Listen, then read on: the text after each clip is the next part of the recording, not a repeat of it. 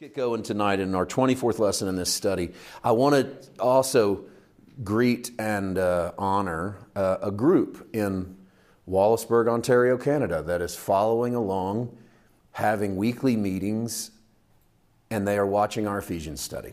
So by the time they get to 24, we probably will be finished, because I think that group at this point said they're like at 12 or so. So they're about halfway back there behind us, but that kind of gave me a little charge when I got up there and heard that there's a group following along with us and taking the journey and watching it, then discussing it and having their own Bible study around it. It's pretty cool to know that others are enjoying this journey. And I heard from several recently about Ephesians that this has been an important study for them, particularly the last few weeks. People have had a lot of response. I've actually kind of got an unusual amount of response from people over this 5th chapter where Paul's telling them, giving some instructions for living. I don't know if we're just kind of hungry for some instruction, maybe coming off of what I call, we all call PTSD of a lot of religion, and we're sort of, maybe deconstructing is the right word, maybe not, but we're sort of knocking some things down and now building some things up. And I think maybe people have come into this journey and they're looking for, they don't follow Christ to be listless. We're not followers of Christ so that we can just blow in the breeze. Who cares, whatever, we're going to go to heaven when we die. We know life's way more than that. And I think people are responding to the fact that Paul writes this latter part of the book of Ephesians and says, hey, here's some stuff to think about. You don't look like the world looks. You don't have to live like the world lives. And not so that you'll be safe, but because you are. Tonight is another one of those, except it's also a very famous passage that I am going to work my way towards. And so we'll use as our title, Be Filled with the Spirit. Because this is where we're going tonight in the 5th chapter, is Paul's famous, don't be drunk with wine wherein is excess. And I'm using King James Version speak here. Do not be drunk with wine wherein is excess, but be ye filled with the Spirit. That's kind of the way the King James says that. We're going to read it differently. We're using NRSV on the Ephesians passage tonight. We have a lot of issue. Well, a lot's the wrong word. We have several issues with translation that we have to work with tonight in Ephesians 5. We've got some words that come from Greek to English and don't land just right. I don't know why. Sometimes they get transliterated, taken from one spot, dropped into another. Sometimes it might be scribal. I don't want to say anything nefarious as went on where someone just went, well, I don't agree with that, and they changed it. But I do know that we don't get full color in the English as we do in the Greek. So we got to get a little deeper sometimes than what meets the eye to realize that there's tense and there's ways of saying these words and writing these words in the Greek that change the way we should think about them in the English. And so on our way to being filled with the Spirit, let's read our way up, starting in Ephesians chapter 5, verse 8. And I got a lot of stuff to say about the whole concept of being filled with the Spirit. I'll set on that for a little bit, and we'll just work our way towards it. Once you were darkness, not once you were in darkness. Once you actually were darkness. Darkness is not a thing, per se. It's simply the absence of light. And once you were a part of this thing called darkness. But now, in the Lord, you are light. What's really changed about you? You're in the Lord. All right? God didn't ask you to act like light because you used to act like darkness. You just were darkness. And then you come to Christ, and now you are light. And the fact that you're in the Lord means you're light. Therefore, live as children of light. Live as if you belong in the day, not as if you belong at night. From a biological perspective, consider like animals that are largely nocturnal versus animals that are not. So a nocturnal animal is going to do their best hunting. They're going to do most of their movement in the evening under the cover of darkness. We don't see those animals because we are largely people of the day. I mean, our biological clock sleeps at some point, usually when the sun is down. And so we don't see the nocturnal animal because we're in our house. And they're a creature of the night. And we like that image for like drama. vampires are creatures of the night. So like infiltrate the world. If you go into their world, you see this whole different thing. Well, think of that in spiritual terms as well. I'm using a biological example to try to get to a spiritual point. If there are nocturnal animals and then there are animals of the day, Paul sort of uses that to say the people of the world are people of darkness. That's just where they live. It's what they do. They function in a world where they don't really have direction. Like they can't really see where they lay their foot. That's what it means to be in darkness. But you're not that way. You're actually children of the light. You belong in the daytime. You are a people who do have direction. You're not listless. You're not just wandering around, floating with the wind. You live as if you were children of the light, or the fruit of the light is found in all that is good and right and true. I use the NRSV here to fix one word in this passage, because in a lot of your translations, I think King James, New King James, that word is spirit. The fruit of the Spirit is found in all that's good, right, and true. NRSV does better, because it's not the word spirit. It's not the fruit of the Spirit is good, right, and true. It's an interesting phrase.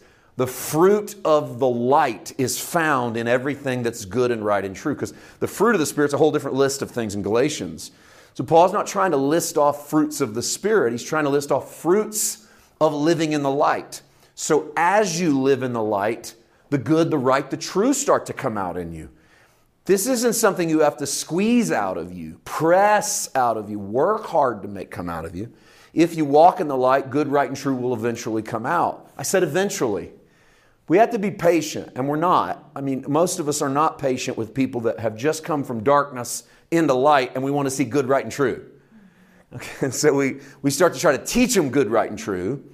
And it's okay to know what is good, but you can't squeeze out of people good, right, and true. It's a product. It's fruit. Fruit grows. Fruit doesn't grow when you want it to grow. It grows when it wants to grow. So you don't plant a tree, an apple tree, and then start screaming at it to produce apples, shaking it, hitting it. It doesn't work that way. And you can try that, but it's not going to produce apples. And it's never going to produce oranges. It's going to produce what it is. And so if you're light, fruit is eventually, I say eventually, I think we have need of patience, Jesus said. Or Hebrews said it, and Jesus said, in your patience possess your soul. We really need patience, especially in the church. And I don't want to go down the same road again, but I will say, and I've said before, I think a lot of times we're impatient because we're afraid of what it makes us look like as a body of believers if so-and-so is over here living like a maniac and they're not yet producing the fruit of, not the fruit of the Spirit only, but the fruit of light. Patience, let it happen. Try to find, verse 10, try to find out what is pleasing to the Lord. Now I want you to notice that Paul does not back down from telling us that we should try to act pleasant for the Lord. I say he doesn't back down because I know we kind of do. You are well-pleasing to the Lord because you're in Christ. And so because of that, we've sort of developed a bit of a message in grace circles that says, you don't have to act well-pleasing to the Lord. You are well-pleasing to the Lord. Okay? So I would jump in on the back of that and say, of course you don't have to act well-pleasing to the Lord. You are well-pleasing to the Lord. But why wouldn't you want to act well-pleasing to the Lord? Okay, so just follow it up with a question. So Paul's like, just try to find out what pleases the Lord. Why does he throw that in? Because he just told you that the fruit of the light is good, right, and true. And every one of us are going, well, what's good, right, and true? Because that's what we are. We're kind of that kind of people. We go, well, tell us what good, right, and true is. Paul goes, I'm not going to tell you what good, right, and true is. You try to find out what's pleasing to the Lord. So live your lives like, Lord, I want to do the thing today that's well pleasing. I want to look like you today, Father. I'm about to deal with this group of people, and I don't know them, and I'm struggling. I want to treat them the way you would treat them today. And I'm gonna have to learn this in real time. And I'm going to have to learn this as I listen to the Spirit. That's just one example. You could fill your life with that. That's not meant to be exhausting, like you walk around every day trying to make sure you're well-pleasing to the Lord, because you are well-pleasing to the Lord. You are well-pleasing to the Lord in the way that children are to their parents, regardless of their actions. But you still want to live in a well-pleasing manner, How? 11. Take no part in the unfruitful works of darkness. Notice the link. Paul's really in the same vein. Here's darkness. Here's dark. He hasn't left the topic, in other words. So you used to be in this. Now you're not. Live as if you're not. Let fruit come out the more you live. If you don't really know what that fruit looks like, talk to the Father. He'll show you. While you're doing that, there's going to be some stuff that's the unfruitful works of darkness. Take no part in them. Why would you live as if you're dark when you know you're not dark? You know you're not in the dark, so don't act like you're in the darkness. And then rather expose them. Now, this is where you got to slow down and take your time for a second, because if you move too quickly, or if you don't pay attention to the wording, I've noticed that we can develop theological stances because we don't pay attention to the context. Okay, here's an example. Verse 11. Take no part in the unfruitful works of darkness, but instead expose them. And if you paused right there, you could say, it is our job to expose sin. See how easy that was? You just took one verse, you took it out of its couched context, because it has context. It has a lot of... It's been a build-up verse. You don't just throw that in. This is on the backside of someone. They're not in the dark anymore. They now belong to the light. They're trying to produce good. They're asking the Father what good looks like. They're eschewing the works of darkness because it doesn't look like them. And rather than go do those things ought to be exposed. Those things ought to be exposed. But watch the next verse. It's shameful even to mention what some such people do secretly. Now, how is it that we're supposed to expose them, but it's also shameful to mention such what people do secretly? Because people are what matter. They never cease to matter to the Holy Spirit. So it's okay for us to point out the works, the unfruitful works of darkness, and go, hey, watch out for this. In fact, that's exposing people of light to traps. And that's part of our job. It's part of your job as a parent to expose traps to your children or to anyone you love and say, I see this. This is a problem. Watch out for it. You know what's not okay? Shaming people. And so that disqualifies you from taking Ephesians 5:11 and going, our job's to expose sin. And what people mean when they say that is, our job's to embarrass people. But you don't get to do that. And so Paul very carefully says, yes, while we're exposing the works of darkness so that children of light don't get tripped up, we don't expose people. We don't go rip the curtain off people's lives and shine our Holy Ghost spotlight on them and point out guilt, shame, condemnation and destroy them, because that's not what, and if you needed to know whether or not that's permissible, just watch Jesus. I mean, really, if we would just watch how Jesus did it. And I think one of the great contrasts, and I don't want to stay here long, but this is one of those I think you should toss this around your head for a while on your own time. But just think about the fact that John the Baptist is the last messenger of the Old Covenant. Jesus calls him the greatest prophet that the world had ever seen. That's pretty big. And then here comes Jesus. Okay. And John the Baptist gets his head cut off and then vanishes from the scene. And then Jesus' ministry takes off. And John the Baptist confronts adultery by calling out the adulterer and ends up in prison. Jesus confronts adultery in the adulterous woman by giving her the gift of no condemnation. There's no one there that walked away thinking Jesus approved of adultery. There's no way you think the man that goes, you that's without sin, cast the first stone, which was Jesus' way of saying, yes, this is a sin. Otherwise, he doesn't open with you without sin, cast the first stone. Yes, this is a sin, but neither do I condemn you. Now go and sin no more. Okay, go and don't live the way you've been living. It tripped you up. It almost got you killed, lady. That's in effect.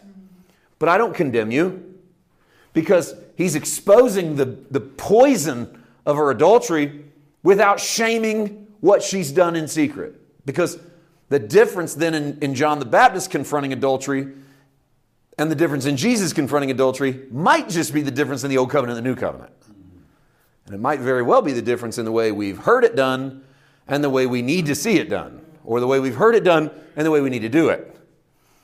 So it's not about shaming people. It's not about embarrassing people, humiliating people, beating people up, making them feel like dogs, humbling them. Oh, it's amazing how we think that's our job, to humble people. Life will do it really well. Life will do it, and the Holy Spirit will do it. I'm not qualified. I'm not here to humble you. I don't know how to humble you. I'm going to let the Holy Spirit. And grace belongs to those of us who are humbled. So it's just shameful to mention what people do secretly, but everything exposed by the light becomes visible. Of course it does. If it's exposed by the light, then it's able to be seen. And so the object of living in the light is 14. Everything that becomes visible is then light. And so as the Holy Spirit shines the light of the love of the Father into the dark areas of our soul, I like to say this is the moment where the real truth comes out, and all of the things that are in the dark get exposed to His light, and they are no longer darkness. They become light. They become redeemed. Therefore it says, sleep or awake, rise from the dead, Christ will shine on you. This is an interesting little moment because this is not in the Bible.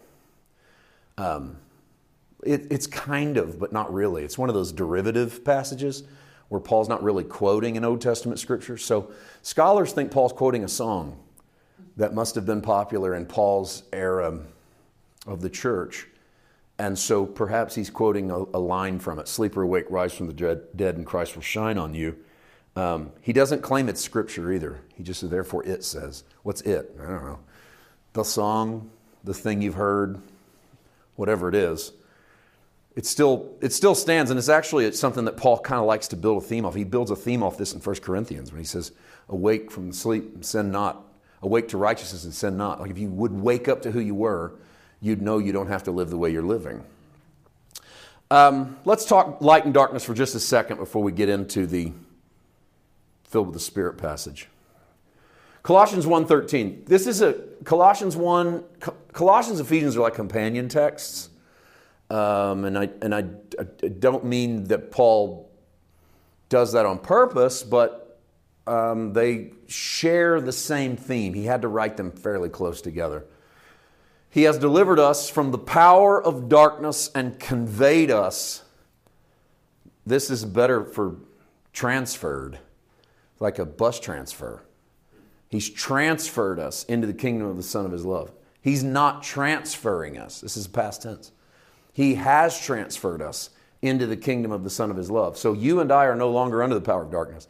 We've already been transferred into the kingdom of the Son of His love. So darkness is in our past, at least the power that darkness has over us. So then look at the light. I want to show you the light of the world sort of objectively and subjectively. Objectively, John 8:12, Jesus spoke to them and said, I am the light of the world. He who follows me shall not walk in darkness, but have the light of life.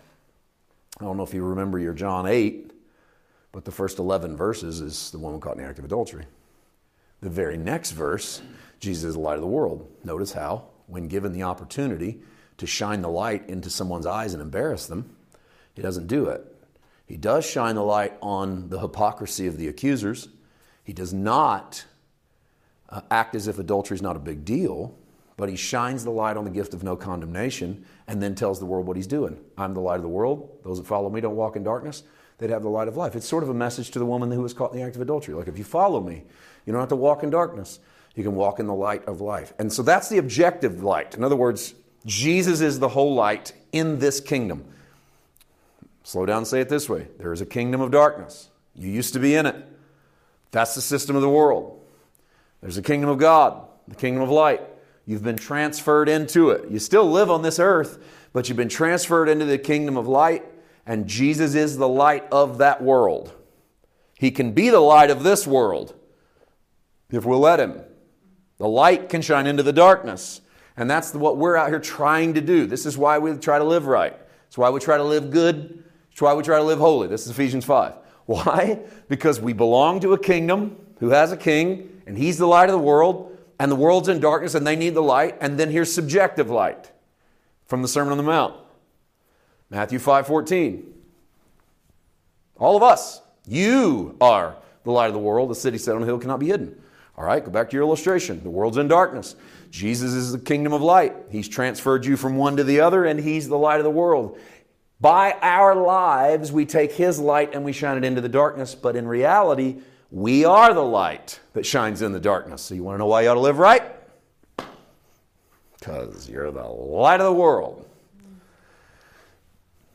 So it's your choice. Now, again, if you don't put forth the fruits of light, still righteous. You're still God's child. He doesn't divorce you, disown you, disinherit you. But this entire experience is not just about me. It's not just about you. It's about us, and it's about this whole place. It's about the world in which we live. And so we are the light that makes a difference in that darkness. Now, back to Ephesians 5. It's all sort of setting us up towards this last line, which is our title for tonight. We go back to verse 15. Be very careful then how you live. Well, of course, because if it matters, then I ought to be careful about it. You're only careful with stuff that matters, right? I mean, you're not careful if it doesn't matter. But if it matters, you're careful. When it's your stuff, you're careful. And if it's somebody's stuff you don't care about, you're not careful. If we take this serious, we'll be careful with how we live. We won't live as if we're unwise. We'll live as if we're wise. Make the most of every opportunity because the days are evil. Some of this speaks for itself. I mean, I don't know. I mean, I can squeeze a bunch of stuff in there, but the days are evil. It doesn't mean everybody you run into contact with is demon-possessed, but it means that you're living in a world of darkness. And so there's going to be darkness all around you. So make the most of your opportunities and make the most of your time. And in that case, therefore, don't be foolish, but understand what the Lord's will is. And that leads to 18. And I'm setting on 17 for a second, that don't be foolish, because I want to put 18 out there first. Do not get drunk on wine, which leads to debauchery. Instead, be filled with the Spirit. Now, do not get drunk with wine, which leads to debauchery, is a verse that probably most of us grew up hearing quoted in the church that was the end-all verse for don't drink. And it was basically don't get drunk, but instead be filled with the Spirit. And they knew where to find it in Ephesians 5. It's interesting that we knew where to find don't be drunk, but we didn't know where to find don't be foolish. And don't be unwise. And earlier in the chapter, this is from the last 2 weeks, watch out for your foolish jesting and your kind of stupid statements. And it was amazing how we were landing as hard as we could on don't get drunk with wine and jumping right past all the other stuff. Now, I'm not doing that to try and lessen what Paul says. I just once again want to show you that the context is usually a little bit more than people make it out to be. This is also, by the way, it should be pretty obvious by now, not a diatribe on drinking. This is the first time Paul's dropped this in. He has not been building towards it. He's been building off of dark and light, light and dark, good and evil, wise and unwise, or wise and foolish. So he gives another comparison. And debauchery, that's not even the word that's there in the Old English. Do not be drunk with wine where in is excess. Debauchery is not a bad word for it. But the word is closer to our word for abandonment. Do not be drunk with wine because there is abandonment, because you've given yourself over to it. Now, Paul's in compare mode. Dark, light, good, evil, foolish, wise. Drunk on wine, abandoned yourself to wine would be drunkenness. Filled with the Spirit. So what's his comparison? Because there is an abandonment that comes with being filled with wine. Instead, lean into the abandonment that comes with being filled with the Spirit. Get filled with the Spirit in the way a drunk man gets filled with wine. Okay, and so the comparison is apt. It's one thing on one side of the aisle and another thing on the other side of the aisle. Instead, or rather, be filled with the Spirit. Let's talk about this for a moment. The word used for drunk is the same Greek word used to describe the wedding party at Cana in John 2. Jesus' famous first miracle, remember? When he turns the water to wine, in case you don't remember that story. In that story, what Jesus does when the group is well drunk is provides them more wine. He doesn't say, okay, that's enough. You're well drunk. It's been like 8 days now. No one needs to drink for 8 solid days. So no more wine. Instead, he gives them more wine, obviously unoffended that they are, quote, and I'm pulling the words directly from our John 2, obviously unoffended that they are well drunk. So Jesus doesn't seem to have a problem with this moment in context, right? And I'm being careful with how I word this because I take the scripture serious and I take the biblical account serious and I want to take Paul serious because it's worth it. And he laid this illustration out there for a reason. And I also know, as well as you do, the absolute foolish abandonment of a drunken lifestyle. But with that knowledge, I want to take what I could see about that and imagine what that kind of abandonment would look like in the life consumed of the Spirit. That's the point of the illustration. So let's deal with the drunkenness factor first, because if you don't, there's a lot of people that watch and listen to sermons like this that don't take any of it serious if they don't think you take this part serious. Like they just won't listen. Like you're just a bunch of heathens that just want to get by with drinking wine. And because we don't sometimes slow down and do the work that's necessary in the text, we lose them. So I hope they stay with me long enough to hear this. Paul contrasts the need for an ongoing filling up by the Spirit with drunkenness as a state of abandonment to wine. But when he says be filled with the Holy Spirit, he uses a passive voice verb, which in the Greek, and this is what I meant, is you can't just see this in the English. Passive voice verbs means something that happened to you, not something you do. So he's not saying, go get filled with the Spirit. He's saying, let the Spirit absolutely fill and consume you in the way you have been absolutely filling yourselves with wine. You go, wouldn't it be better to be, let's use a drinking term. Wouldn't it be better to be under the influence, he says, on a day-to-day basis of the Spirit than the other lifestyle? So rather than abandon yourself to wine, abandon yourself to the Spirit. Now the reason I point this part out is to show you that what Paul is doing, Jesus and Paul are not at odds. Like Jesus is cool with drinking at the wedding of Cana, but then Paul comes along and goes, nope. Everybody at Cana was drunk. That shouldn't be happening. They need to be filled with the Spirit. Paul's not making a commentary on drinking. Paul's making a commentary on what it would look like if we took being filled with the Spirit the way a drunk took being filled with wine. Okay. And if we did, what might that look like? What would that world look like? We'll come back to that thought on being filled with the Spirit in a moment, but I want to show you what that might look like. Ephesians 5:19. Look, it's the same sentence. Be ye filled with the Spirit, that's 18, as you sing psalms and hymns and spiritual songs to one another, singing and making melody to the Lord in your heart, giving thanks to God the Father at all times and for everything in the name of our Lord Jesus Christ, being subject to one another out of reverence for Christ. So being filled with the Spirit is this stuff. Or at least it's part of it. Certainly not all.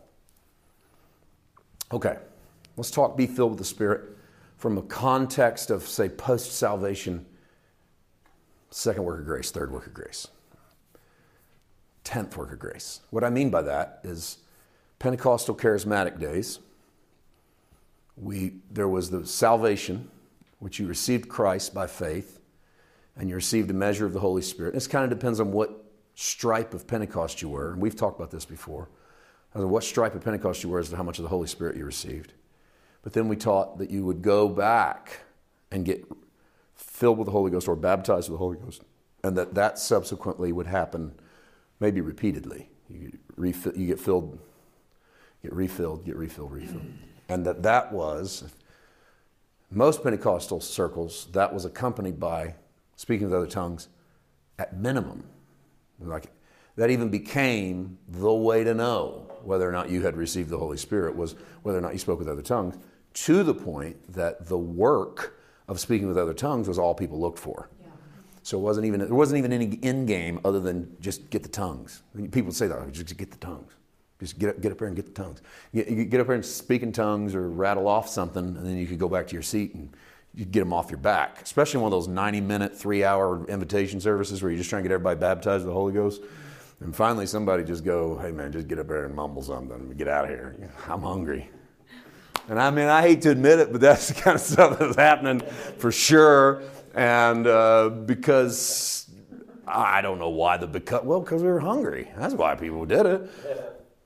I'm not here to make a comment on the doctrine of being filled with the Spirit post-salvation, or 2 times, 3 times, 10 times. I'm not going to say it's not right. I actually believe you can. My difference is I don't think you got to go up and ask to be filled with the Spirit. Okay, that's bottom line. You don't have to beg to be saved. You don't have to be filled with the Holy Ghost. You have a Father who's good pleasure to give you the kingdom, so He's not withholding the Holy Spirit until you pray right. And so we had, you'd have classes on how to let go and let God, all that stuff. And hold on. You didn't know if you were supposed to hold on or let go. One arm's holding on, the other arm's letting go. Paul doesn't make a big deal out of this the way we did. Paul doesn't say, don't be drunk with wine, but be filled with the Spirit. And here's how, by going up and getting in a prayer line, and then you got to speak in tongues, and then this is going to happen in your life. No, instead Paul goes, listen, you used to be dark, now you're light. You used to be a fool, now you're wise. Don't act like you're a fool. Don't act like you're dark. Instead, act like you're in the light. If you don't know what that looks like, go ask God. He goes, but let me give you another illustration. The same way that a man abandons himself to wine and lives a lifestyle of drunkenness. He goes, that's debauchery. And in fact, Paul's looking at Ephesus with its cult temples. And he's watching the debauchery worship parties that are orgiastic festivals to Roman and Greek gods. Literally, in that part of the world at that time in history. Open orgiastic festivals at heathen temples. Ephesus is one of the big ones. And Paul has to deal with that in the book of Acts, and they have to deal with it in the book of Revelation. And he's saying, look what happens to that crowd when they get crazy. He goes, that's not you. That doesn't belong. I think Paul's got this in mind when he writes this in Ephesus. He goes, that's not you. That's not the way you ought to act. That's not doing any of us any good. Because, like word comes back to me that the people I've been preaching Jesus to are out here at the feast of Dionysus or Diana, and debauchery is happening. And he goes, and we don't have to get into the details of what the debauchery was, but if you've ever read a history book of the Roman Empire, it's pretty bad. And if they were at all involved in any of this, there's none of us, even under grace, that would go, yeah, that's probably cool. No, not the kind of stuff you read that was going on there. And Paul goes, that's where that road leads you. He goes, what kind of a life would the opposite be, where you took the Holy Spirit as serious as they take the debauchery? And he said, what might happen if you did? And you allowed the Holy Spirit to do what He wants to do, to work the way He wants to work. Well, what would happen is stuff would come up out of your heart. Psalms, hymns, spiritual songs. This phrase, to one another, is actually not greatly translated. Singing songs, hymns, spiritual songs to one another. The word is really yourself. So it's Paul going, you're singing psalms, hymns, and spiritual songs to yourself. It's you, full of the Holy Spirit, that allows the Holy Spirit to speak up through you, singing, making melody to the Lord in your hearts. You know it must be to yourself, because you can't sing and make melody to the Lord in their heart. You can only do it in your heart. All right? Giving thanks to the God the Father at all times, and everything in the name of our Lord Jesus. Subject to one another. And let me save 21 for a second, because that's really the lead-in for next week. So say this. I so believe in the infilling and dwelling power of the Holy Spirit. It is the agency of Christ in your life. When you come to faith in Christ, the Holy Spirit is everything that energizes your day-to-day walk. Jesus said you'd be an orphan without him. He said, I'm not going to leave you an orphan. I'm going to leave you the Holy Spirit. He said, the Holy Spirit is going to glorify me. He said, the Holy Spirit's going to lead and guide you into all truth. And the Holy Spirit's going to explain things to you that you cannot understand without the Holy Spirit. And man, is that true. And so as you read the Word, the Holy Spirit goes to work. He begins to speak to your heart. As you pray, the Holy Spirit goes to work. In all the areas where you don't know what to do, the Holy Spirit. And we've got different verses for this. You could assemble a laundry list of verses of the things the Holy Spirit is doing, even when you're not aware of them, making groanings that cannot be uttered, all these prayers he says on your behalf. Essentially, remember that God, Jesus, and the Holy Spirit, that great Trinity, they're not three entities working opposite of one another, or one's over here and one's over here and then one's over here. But we're talking about the essence of who God is. Really, the indwelling presence of the Holy Spirit is evidence that the Creator of the universe and the Son of God live inside your life. So, Paul is begging the Ephesian church to live a life in which they listen first and foremost to the sound of the Holy Spirit instead of the easy sound of the darkness around them. And I would say that to the church today, and I say it to you. It's easy to just listen to the darkness around you. In fact, sometimes it's fun. And that's why people do it. Because it fires up your emotions. And you get mad, and you get excited, and you got something to talk about. And in a way, we abandon our senses to the darkness, like getting drunk with wine. We live a life of abandonment to it. We don't have to, because we're not darkness, we're children of the light. We already have the Holy Spirit. So allow the Holy Spirit that is ours to constantly refill us by allowing who we are to come to the surface instead of what the world tells us we are, instead of the darkness that speaks around us. So being filled with the Spirit is not some goal you go off and lay on an altar and beg God to fill you with the Spirit. Being filled with the Spirit is happening every day, every time we do this. It is the bubbling up of the Spirit within us, contrary to what our eyes are telling us about the world around us. So we are a Spirit-filled people. Now, when Christians say that, they have doctrine in mind. When they say, is your church Spirit-filled? They don't have, do you guys sing psalms, hymns, spiritual songs to one another and make melody in your heart to the Lord? Do you give thanks? That's not what they mean. They mean, do you preach gifts of the Spirit to people speaking tongues? And so you do have to learn two sets of lingo when you navigate the church. I've got to learn dual sets of lingo all the time because I know what people mean and then I know what I mean. And so sometimes I got to speak their language and say it the way they mean it, even though I'm thinking this ain't even right, but I'm gonna say this anyway because I know you don't have any idea what I'm saying if I say it another way. It doesn't mean I'm right, but you know what I mean. So there is some of that. So when I say Spirit-filled, I don't mean what some mean when they say Spirit-filled. I believe that the Church of Jesus Christ is Spirit-filled. I don't think there's such thing as the non-Spirit-filled church. Do you go to a Spirit-filled church? I don't think you realize what you're saying. There's no possible way that you've been transferred out of darkness into light without the Holy Spirit. Yeah. You can't pull this off. How did you get there without the Holy Spirit? The Holy Spirit is the transference. Why do you think it's light? They didn't even know that light went 186,000 miles per second. They had no idea of that, which is a number that blows my mind. They just knew it was fast. And so to say you've been transferred from darkness to light was kind of like saying the light switch has been turned on. Don't know how I got light so quickly, but that's what's happened. So live like it. All right? And that leads us to the last line we'll use tonight, being subject to one another out of reverence for Christ, because this next body of work right here is the famous husbands, wives, marriage, Christ and His church passage. So next week, we're going to begin the work on the husbands and wives passage from Ephesians 5. By the way, I think one of the most misused and abused passages of Scripture, one of the most, not the most. The most is coming up in Ephesians 6. When we get to the whole armor of God, that dude we've created like soldiers and everything out of that.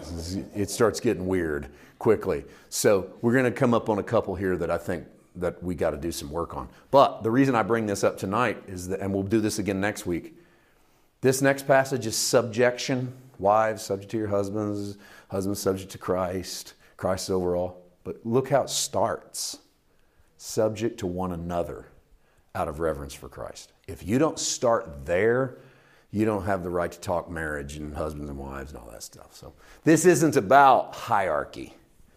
Every one of us is subject to one another. Out of reverence for Christ means Matt has Christ in him and Lauren has Christ in her.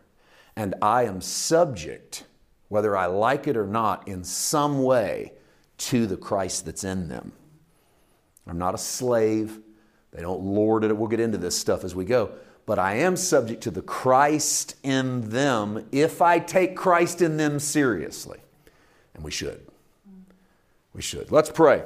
And let's pray that we who are filled with the Spirit will learn the ways of the Spirit this week. Okay? That the Holy Spirit will stir up within us these things and more. Paul doesn't give you an exhaustive list. He gives you a few. These things and more that are the workings, the fruits of the Spirit. Father, thank you for this word tonight. Thank you that we get to put our hands into the soil of the Scripture and see what you want to do. And we get to take the seed and let it go to work in our heart. This is a slow process, and teach us patience as you work these things out in us. But tonight we've been introduced through this passage to the concepts.